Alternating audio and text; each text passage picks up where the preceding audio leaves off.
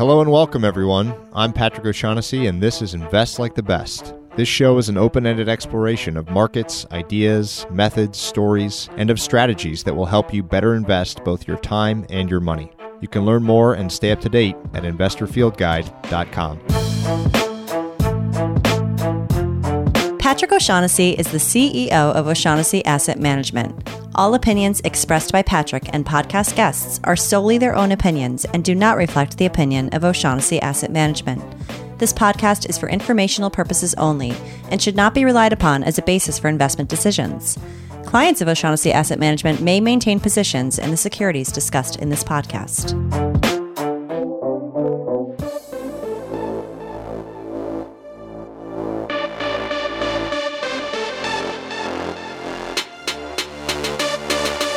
My guest today is Arianna Simpson, who has spent her career in and around the world of technology, working at startups, Facebook, and now in venture capital as an investor focused on the world of cryptocurrencies.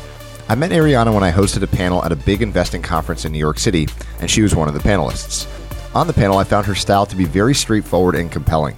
It is clear that she loves to learn and that the best manifestation of her style of learning is investing in technology. In our conversation, we discussed broad trends in crypto that we haven't spent much time on before: decentralized versus centralized exchanges, privacy coins, and evaluating a founder or early team. We build a framework for learning about this new asset class, discuss the importance of travel, and the value of pushing oneself outside of comfort zones. Like the Hash Power documentary, this episode and other Hash Power singles are brought to you by Fidelity Investments, a company that is constantly researching and experimenting with emerging technologies like crypto assets and blockchain to improve the lives of their customers. Fidelity provides a comprehensive set of products and services to individual investors, employers, and financial advisory firms. For more information, please visit fidelity.com. Please enjoy our conversation.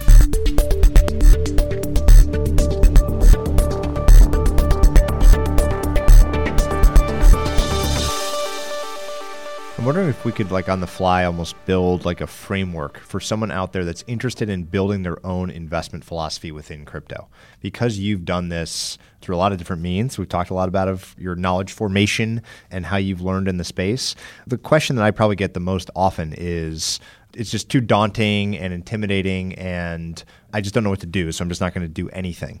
So if you were doing a workshop on a build your own investment thesis or build your own investment philosophy specifically within this asset class, what would be the stages of that process? I think the first thing I would do is challenge the notion that it's too hard, because I remember sitting, again, back when I was first digging into the space, and I would have 50 tabs open, and I would be 3 hours into it and reading about, encryption algorithms. Yeah, literally. Yeah. And so I was like, this is super weird. Why am I doing this? And then I kind of got myself out of the mindset that I needed to learn something for a specific immediate application. And if you approach it as more well, I know more now than I did before, and view it as a continuum rather than a yes, I know about it, or no, I don't know about it, then I think that can really help reframe it. Because ultimately, I talk to people who have been in the space for years, myself included, and you feel there's so much more that you could always know. And so I think a lot of it is just being okay with not knowing everything and realizing that it's a perpetual journey. But more specifically, I would say, just allow yourself to go down the rabbit hole. So if you start reading one thing and that requires you to go look into a different area, that's okay. You can use it as kind of a branching out. And again, I think knowledge is not a linear map. It's much more of a tree that goes off in a bunch of different directions. And so if you can allow yourself to go down some of those branches, I think that's really helpful. One of the things that I've tried to build, maybe we could talk about it for a minute here, is a downside sensitive framework in this whole world. So a lot of people listening will be sort of native value investors. So they like pessimism, not optimism, as a signal to buy. Mm-hmm. And a lot of value investors, a lot of very good ones, will start by focusing on mitigating downside risk. So obviously to do that, you first need to know what the categories of risk are. So maybe we could start with what you view as the major chunky existential and non-existential risks to investing in crypto, broadly speaking. I would throw out regulation as one. Maybe you could flesh out how you think about regulation, and then list some other major risk factors. Yeah. So on the regulatory front, I think that's an area of risk in which you want to be thoughtful about the existing frameworks that we have and use those as like a jumping off point. So realistically, so many companies in the past year have taken the tack, oh yes, well, we're not sure that we're offering a security and therefore we assume that regulatory rules for securities don't apply to us. And in reality, it's kind of more the opposite. So I think as an investor, you want to carefully consider, well, okay, what are the existing parameters? It's likely that what applies to cryptocurrencies is probably somewhat similar. And so no, all of a sudden you're not going to be able to do an IPO that's completely unregulated and that's fine. That's a bit of a jump. And so thinking about it in a way that's cautious is probably the best way to go. From a regulatory perspective, I think a lot of these questions remain to be answered. I don't think regulators are out to get us, quote unquote. I think they very much want to protect consumers, which I think ultimately is a good thing. And so realistically, we're going to see more regulation in the space, which I think is ultimately a good thing, as long as it's not so stringent that it really suffocates innovation. Beyond regulatory risk, I think a lot of it is also operational. And unfortunately, operational risk is something that is not – there's no like commensurate upside for taking it. So if you get hacked, whoops, there's no – you could get unhacked and somebody all of a sudden just deposits $1 million, right? So there's no upside per unit of risk. But unfortunately, we as humans, I think, tend to be, overly optimistic in this category. No, it's fine. Nobody's going to hack me. And then, oops, there you go. And so I think operational risk is something that isn't necessarily considered. You don't have to worry about that if you're investing in public equities. And so it's a category of risk that a lot of investors are not as familiar with. How might that one be hedged? So now aware of it, what would be the best steps to mitigate that? Security best practices. So use a hardware wallet, for example. Don't use a multi-sig wallet with a hardware wallet wherever you can. Obviously, it also depends on your investment style. So if you're a trader, then it's going to be a little bit more challenging for you to keep things on super, super lockdown and very deep cold storage because you need to be able to bring the coins online on a regular basis. But for most investors to whom that's not relevant, then you can put things away in a way that's most secure for them. So ultimately, it depends really on how you need to trade.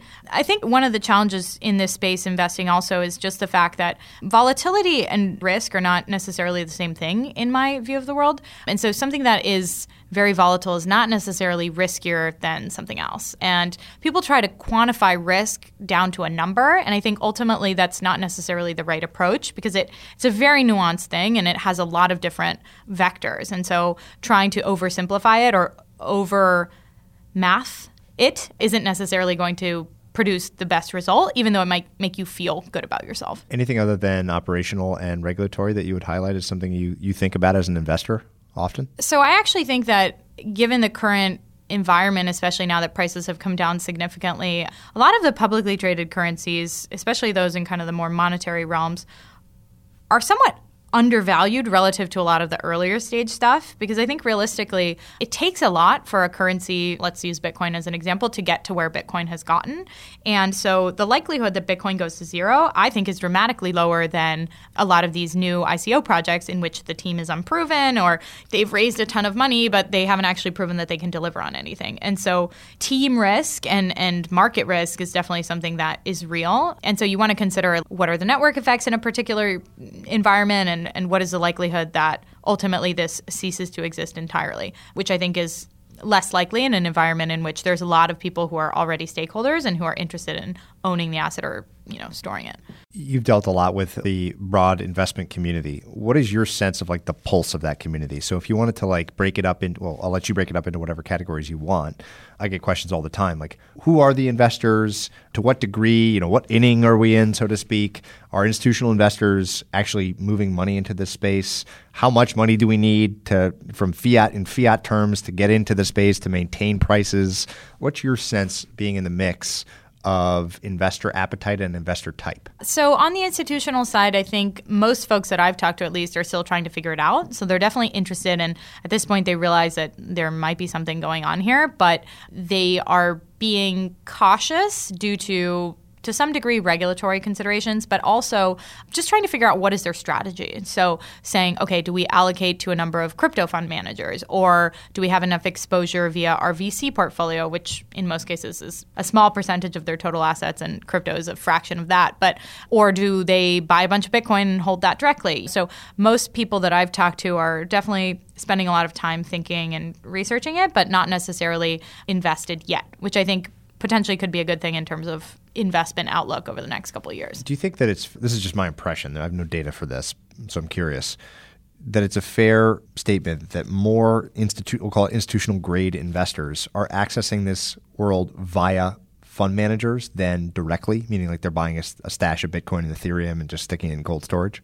I think that's probably true. Yeah. Do you think that will change? Because it's expensive. It's an expensive way to access. If the belief is the beta of the space, not like alpha. And I'm sure that many believe that they're doing this because they think that it's super young and inefficient and it's easier relative to, say, public markets to earn alpha and earn better than a Bitcoin return.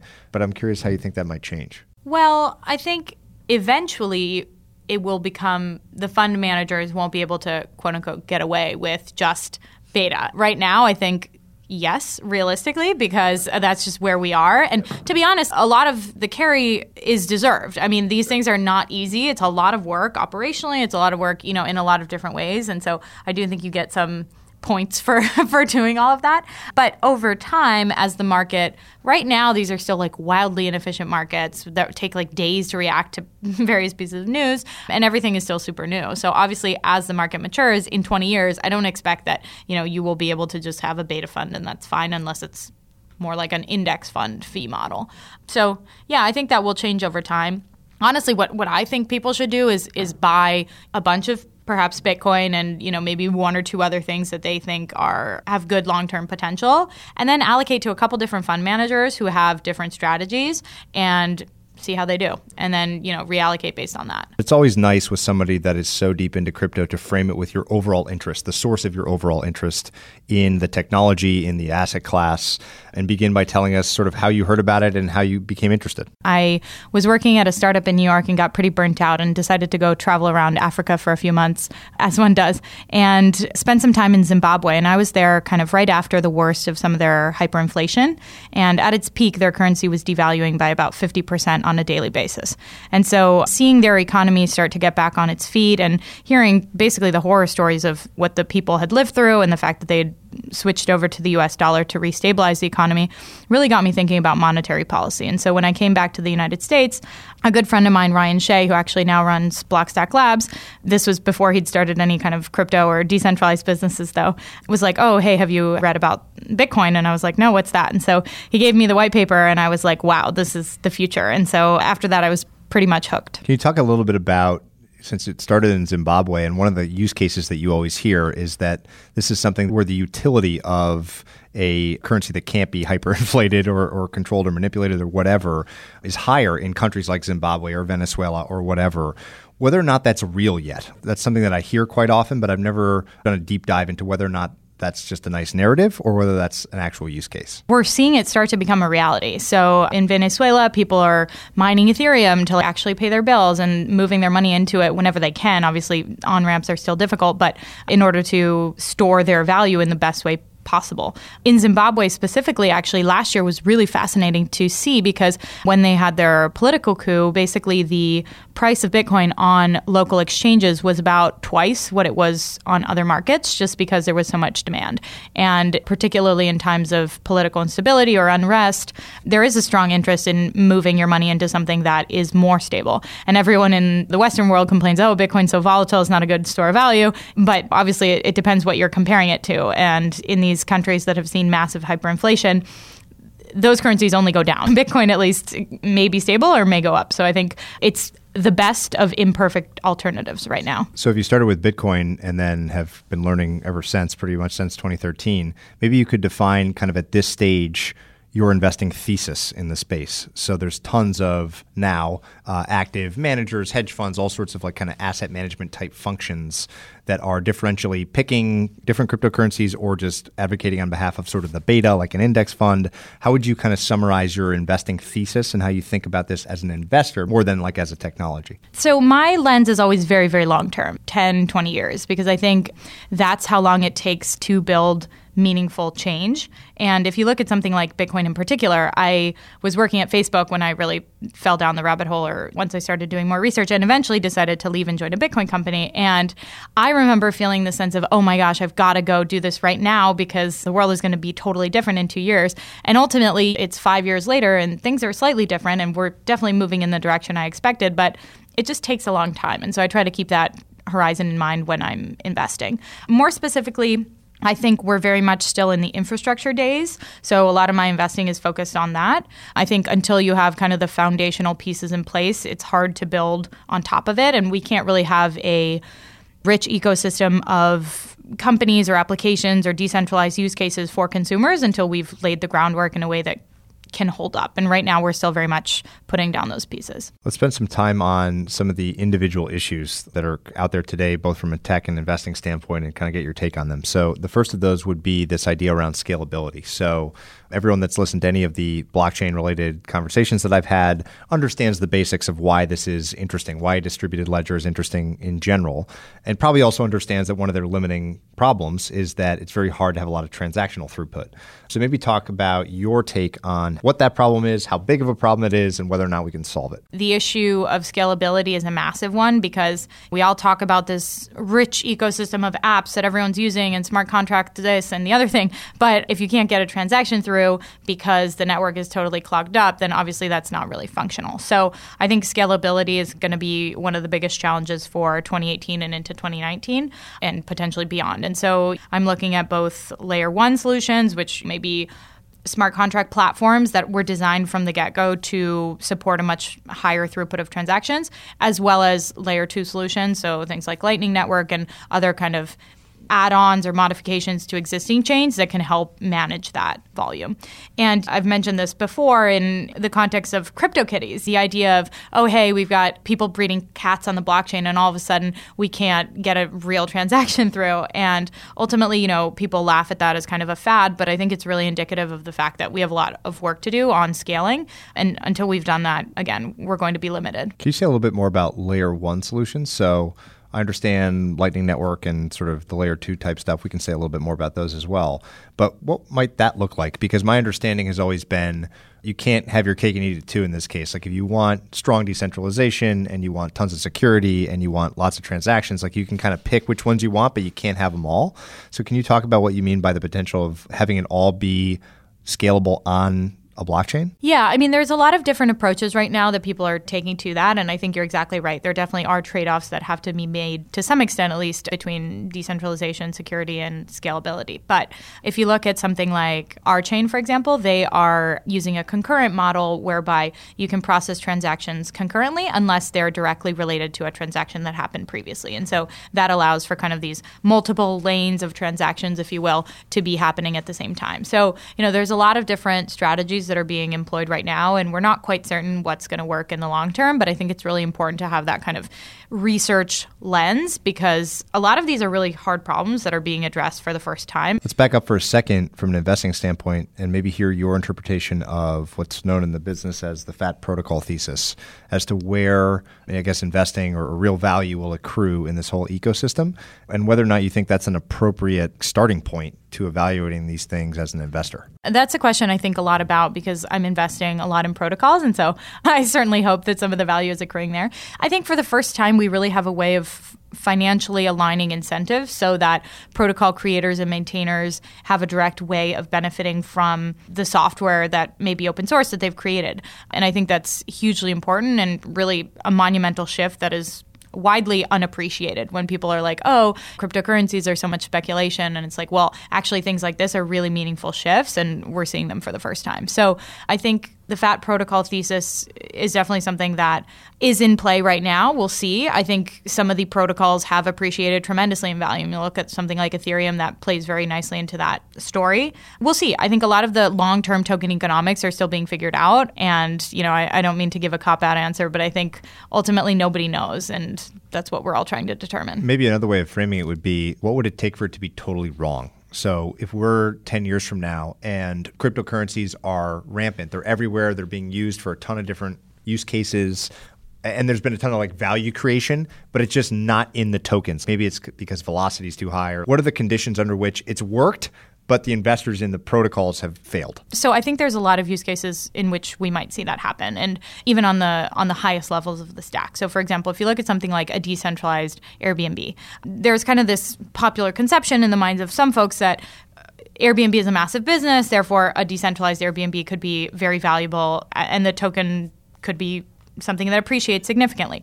Whereas I actually believe that value is not you take Airbnb's $30 billion valuation and you divide it by the number of tokens. Because actually what happens is half of that value maybe stays in the pockets of the host and half of that value stays in the pocket of the traveler, but it doesn't necessarily mean that the token appreciates to that degree. And so that's actually why, from an investment perspective, I'm much more bullish on things that are not necessarily utility tokens specific to a network used to perform a particular function, and more favorable towards security tokens, particularly monetary use cases, in instances in which I think people will want to hold the token for the long term and use it as more of a general purpose money than anything else. Maybe you can say a little bit more about how you would define utility and security tokens. So maybe starting with utility, how would you describe that broad concept? The way I view it is a token that is used for a specific function within a particular network. So you could use the token to vote on what you think is going to be an outcome in a decentralized prediction market or something like that. I think the challenge from an investment perspective in tokens like that is that in order to maintain a high token price, you'll probably have to have a certain level of inflows. And if you don't maintain those at that level, then you'll see the price drop. And I may not really see a lot of value in holding a particular decentralized prediction market token as a store of value. Why would I do that? I want to hold my wealth in something that is more widely used. And so, I think that's where the utility tokens may see some difficulties in terms of price appreciation.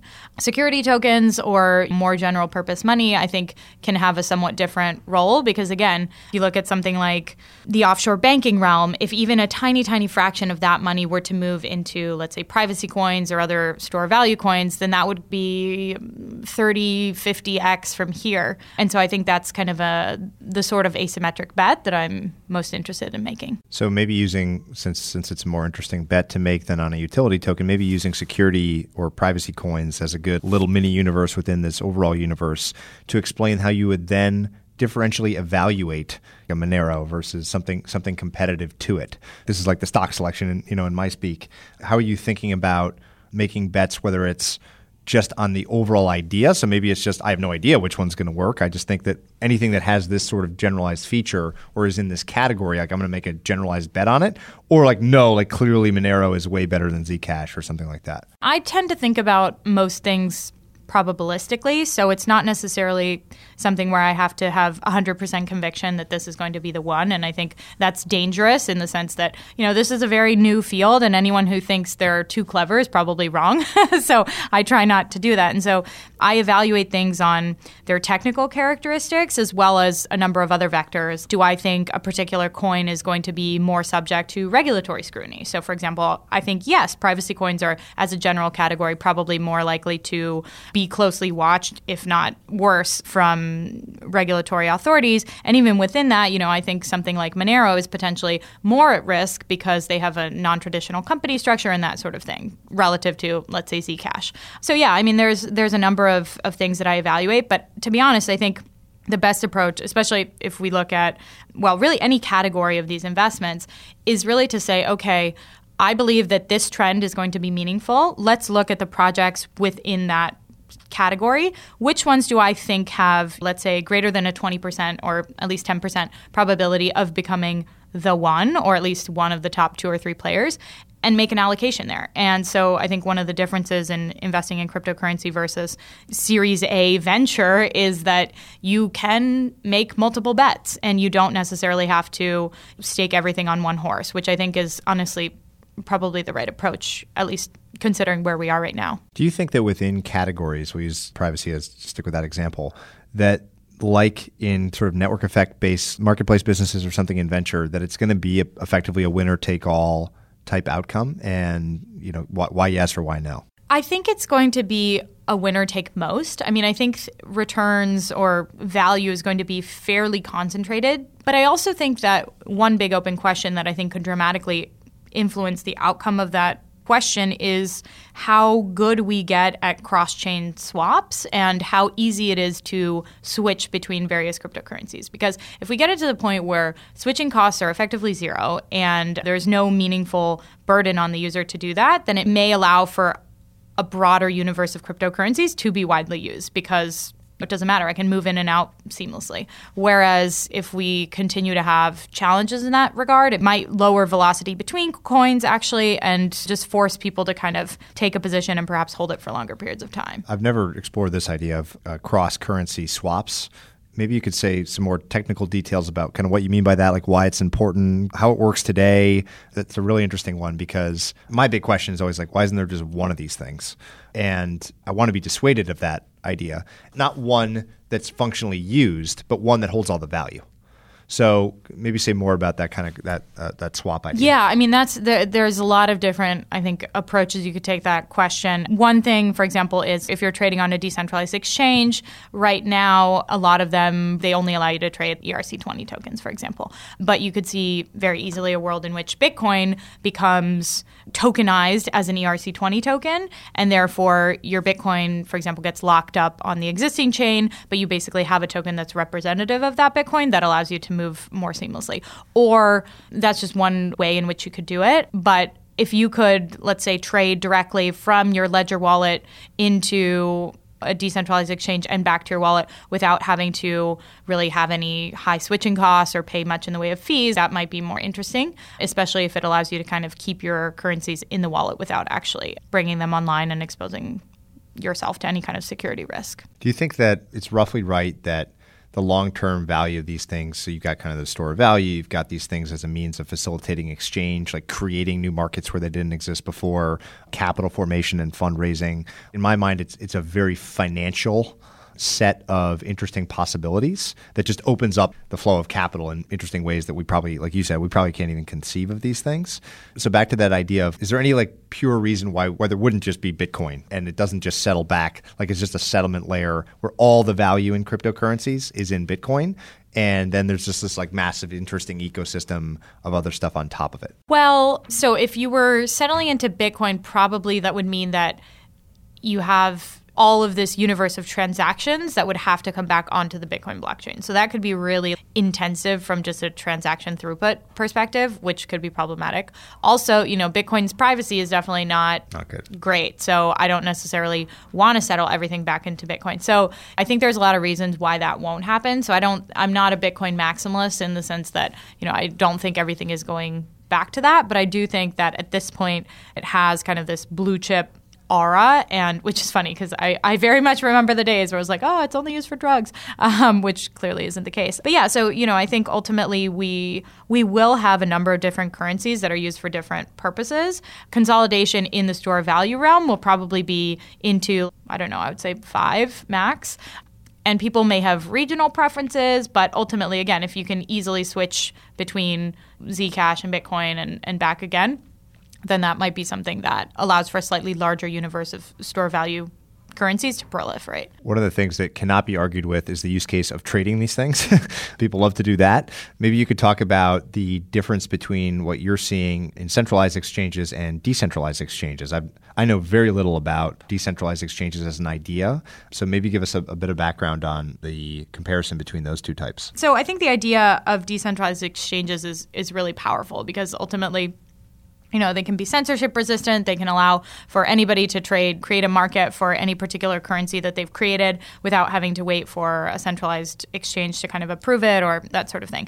But I've been really seeing an interesting gap between the technologists who have a very decentralized exchange-centric view and the actual traders who work in the traditional hedge fund or finance world and where they see things. So right now, decentralized exchanges make up arguably less than 1% of overall trading volume. And I think it's going to be a while before that percentage becomes really meaningful. Now, that doesn't mean I don't think it's going to happen. I'm obviously investing in that ecosystem as well. But I think, right now there's really significant issues with latency and performance and stuff like that. And especially if you are settling on chain, that's not going to be something that traditional hedge fund traders are going to be okay with. And I think the other open question is really around compliance and regulation, because if you're a random retail person, you can trade with somebody and probably nobody's going to come after you regardless. But if you are a highly regulated hedge fund, then obviously you have to know who you're trading with and have a little bit more information about your counterparty. And if you don't have that, you could end up in serious trouble. So I think it's going to be quite a while before we really see a majority of trading volume shift into decentralized exchanges. Maybe since you mentioned the kind of idea of hedge funds, the traditional institutional asset management complex, which controls the flow of a lot of capital, talk about how you see you mentioned regulation, but there's also things like security, like managing the keys, which for most institutional investors, I talk to a lot of them, the very concept is just bizarre. They're used to third-party custody, and maybe that's what happens here again.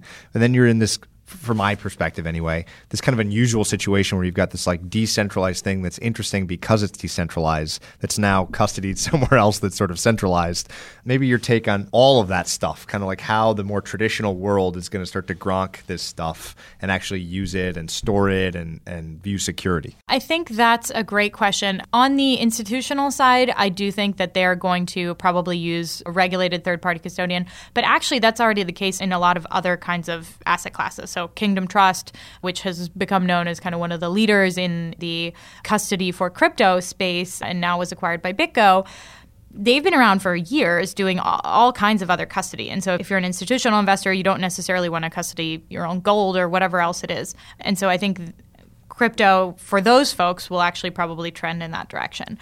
For a broader audience, I think hopefully the security is going to become better so that key management is no longer such a burden. So one of the reasons I joined BitGo in 2014 was the fact that I thought they were doing really great work in the realm of multi-sig. So this idea of using multiple keys so you don't have a single point of failure. And so they have built product that I think is very good in that respect. It's usable, but it's also much more secure than what you might get if you had a single key. And so for consumers, I think ultimately that's the direction that we'll go. Yeah, I think honestly, the idea of managing your own keys is not for everyone, and it doesn't have to be. Most people don't manage their own bank. They have a bank account which custodies their funds. But I think realistically, just the fact that it's possible to manage your own keys and be your own bank, I think is really important. And so it's not something that everybody needs to do, but is a meaningful shift. Let's talk about the impact that this is going to have on capital formation and how it interacts with traditional capital markets. One of the things that I'm so interested in public markets is the decline in the number of public securities and the decline in the number of firms that are IPOing to actually get capital. In many cases now, it's companies that don't necessarily need capital. It's sort of a cash out or a liquidation event or a liquidity event. So I'm curious how you think about the role of cryptocurrencies in new types of capital formation, how it will impact things like venture capital in terms of funding very early stage businesses or even much later stage businesses, traditional businesses. Will we see an Amazon or something like that do an ICO for some different type of capital versus kind of their traditional debt and equity markets today? Yeah, I love the fact that it gives people an option that's not going to traditional capital providers. I think, and obviously I say this as an investor, investors are not savants. They don't know always what the world needs. And in many cases, it's better to have a broader universe of people to be able to vote with their dollars on what should exist in the world.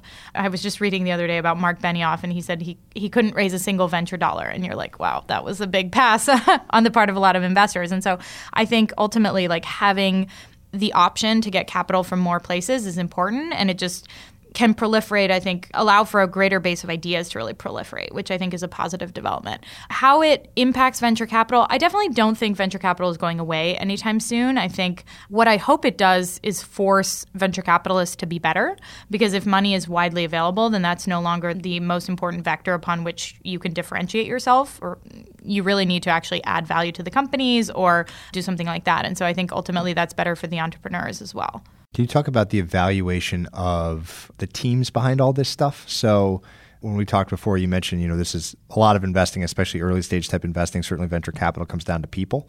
So how are you approaching that angle? What are the important traits? Are there different important traits than what you would typically expect from like a business founder or something like that in this world? Talk about the people. I'm a very founder-centric investor. I think ultimately most of my best investments have been people bets, even if they weren't necessarily areas that I had set out to invest in. And ultimately, the founders are the single biggest determinant, in my view, of the outcome, because the right founders will continue iterating until they find product market fit. And I think ultimately that applies to crypto, and it applies to any other kind of business as well. And I think that idea has gotten a little bit left to the wayside in terms of crypto, because everyone's very focused on, I want to build a protocol that does X. And I'm like, okay, great, but do we need a protocol that does X? And so I think having somebody who is solid on the technical front, but who also really wants to understand whether what they're building is needed and wanted is pretty critical. When I started investing full-time a few years ago, I probably thought that founders accounted for, let's say 60% of the outcome. And now I think that's probably closer to 80 or even higher. So yeah, I spend a lot of time getting to know founders. And at this point, I think you start to develop an understanding of people when you meet enough of them. And I think a lot of that for me is, at this point, it's reference checks and your gut. And I think gut is actually something that I think is widely misunderstood, but I think is very important. And if anything, I've learned to trust that more as I've gone through my career, because I think we're actually a lot smarter than we think we are in terms of what we pick up on from people's micro expressions and how they make us feel. And, if somebody is rude to me, they're probably not going to be great to their co-founders and their employees. And I've seen that play out in a lot of different instances. So even if somebody looks like they have the exact right pedigree, if something feels off, I won't invest. I'd love to dig in on this idea. So the gut thing, on the one hand, I think it's got to be true. We're pattern recognition machines. We're probably better at that than any machine can be. But we also have this troubling overlay of inconsistency and emotions getting in the way of things. And so what I've always believed, and the way that I invest, is that you want to somehow extract what is repeatable about your gut. So if let's say it's someone being rude. And so you could just have as part of your external model, not just something you feel, but something you actually deliberately look for. They can't be rude. And if they're rude, you just pass, no matter how great everything else looks.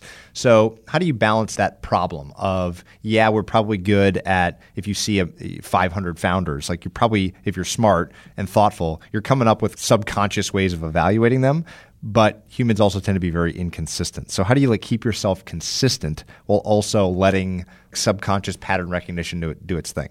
Yeah, great question. I think for me, a lot of it is constantly checking. When I have a feeling, I think, okay, and I do this in investing, I do this in all of my life. I think, okay, I have this feeling. Why do I have this feeling? Is this feeling rational? Is it justified? Is it based on the fact that somebody ran over my cat this morning and so I'm upset? Or actually, is this founder being rude? So I very much run myself through, I think, a pretty rigorous process of evaluating my own feelings about things. And then I also try to externally validate. So for example, there was one founder who was kind of a real jerk to me. And so I was like, okay, why is that? And so, or is it specific to me? Did I do something? And then I went around and asked a lot of other people, and they were like, no, he's extremely condescending and a lot of us don't like him. And he's raised a lot of money from a lot of people. The outcome remains to be seen. But at that point I was like, okay, I'm not being hypersensitive. He's made a lot of people feel this way. And so that's not somebody that I want to be involved with regardless. So, I think it's trust your feelings, check your feelings, and then try to validate externally.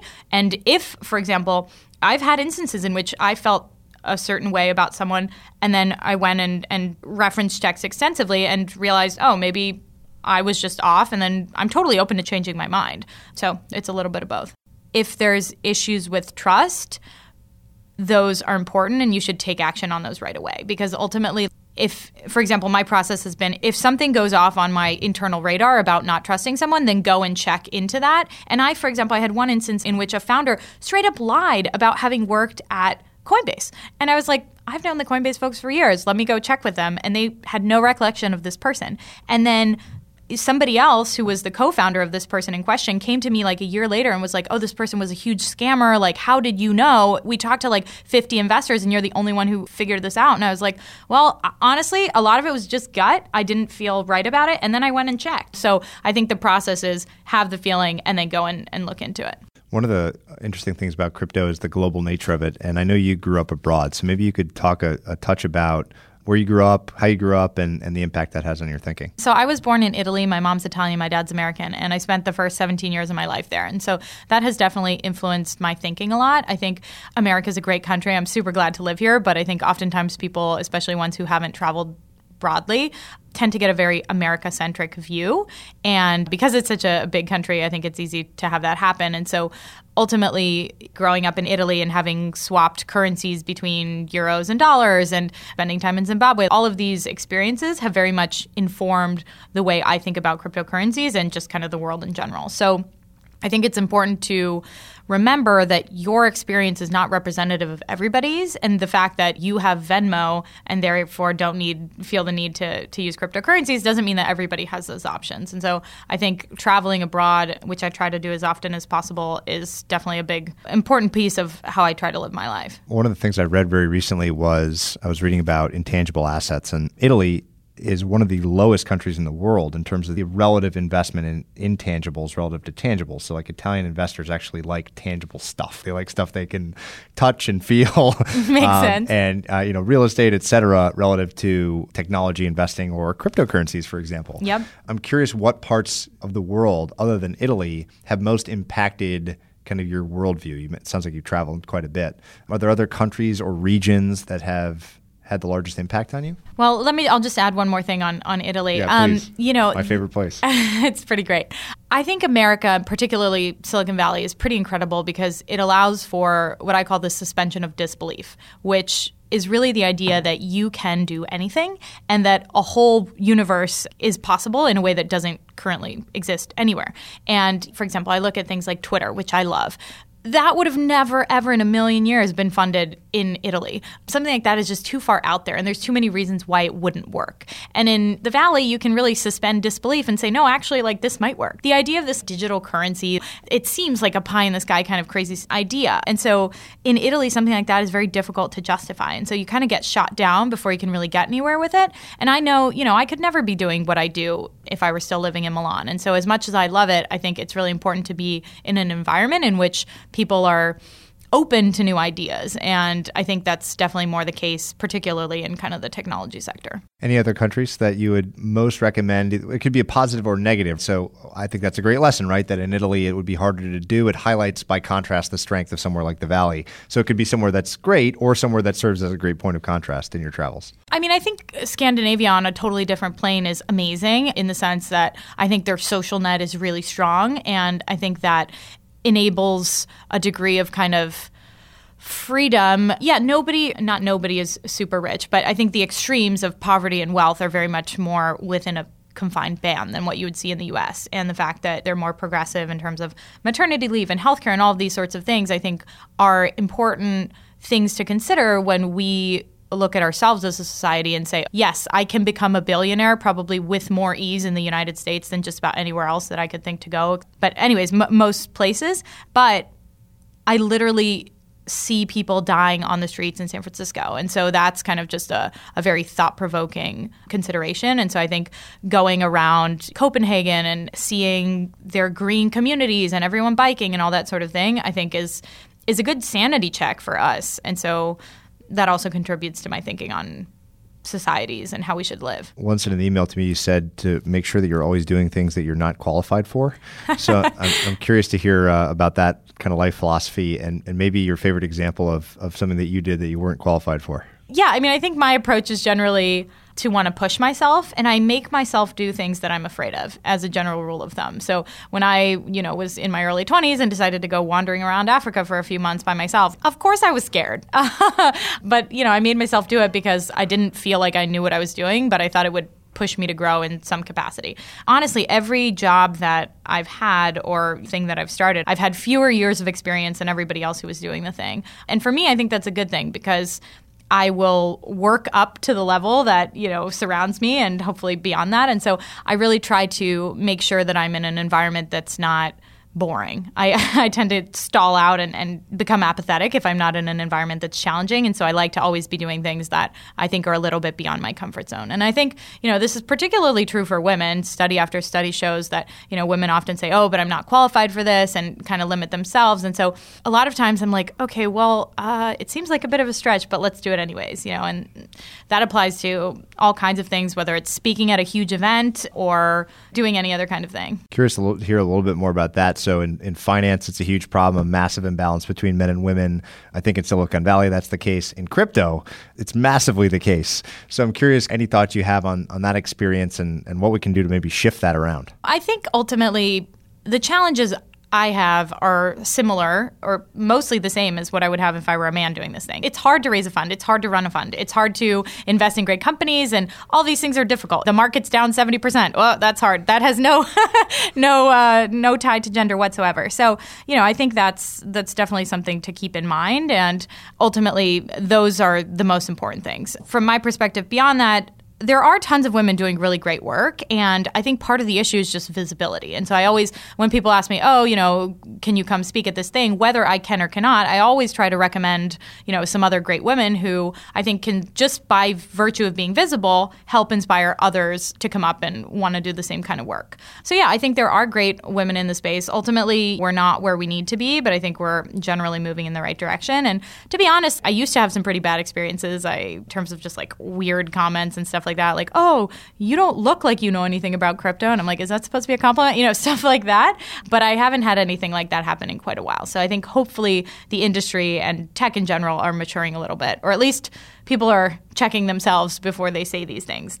Whether they're still biased is a whole nother story. But jumping back to kind of pure crypto, what is the last thing that has gotten you really excited? I asked the thing that got you most excited overall in the Bitcoin white paper. What's the last time you felt maybe not that same level of excitement or surprise or interest, but something more recent? I think 0x is something that I find really riveting, in the sense that while I said that we're a ways away from having a majority of trading volume on decentralized exchanges, I think what 0x enables is this whole rich ecosystem of financial applications, which can be DEXs, but it can also be lending and all kinds of other things, to use the same base. And therefore, I think that's really interesting because you're not reinventing the wheel from scratch every time. And I think that's a huge benefit to not wasting resources and developer time redoing the same thing. Can you just describe 0x in a little bit of detail? Yeah, sure. So 0x is basically a protocol for building decentralized exchange applications, but also for various kinds of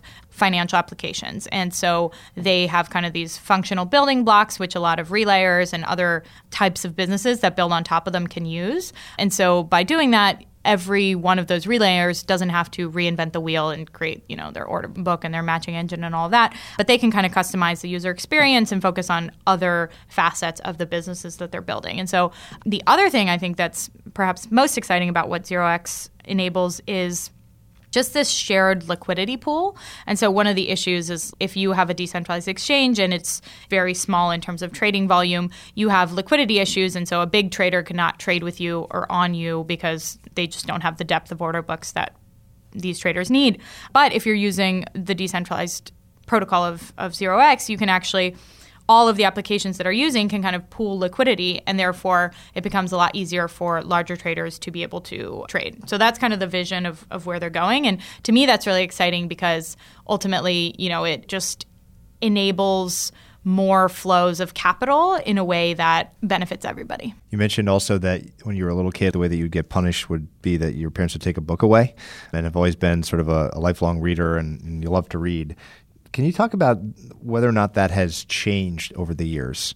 What I'm most interested in is, as a method of learning, obviously, it's hard to say reading's bad, but I'm always interested in lifelong readers, whether or not they've evolved in terms of the relative value they place on reading relative to other means of learning, whether it's conversation or writing as a mean of learning. How would you say your views on reading have evolved? I've always loved it. And I think, if anything, I'm glad that I'm no longer in school, because that kind of forced my reading to go in a very specific direction. And I like to read pretty broadly. Ultimately, obviously, I spend a lot of time reading about crypto-related things, but then that also involves economics and math and, all of these other areas. I think writing is definitely a great way to learn if you want to make sure that you understand the full details of something and kind of the way the whole system works. But I think in many cases, the benefit I get out of reading is just kind of making me aware of certain areas. And then if I need to revisit that for a particular use case or because I'm looking into it more deeply, then I can go and I know that exists. But I think in many cases, I combine ideas that I got from like totally different functional areas.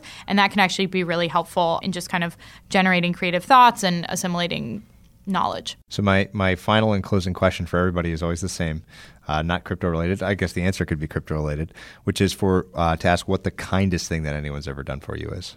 That would probably be my parents moving from Italy to the United States. I was 17 and I graduated early from high school, and I said, okay, I'm off to America for college. See you later. Bye. And they were like, you literally can't even sign your own medical paperwork. What are you doing? And they decided to pretty much drop everything and move to the U.S. to be with me for the first year and then decide to see how it went.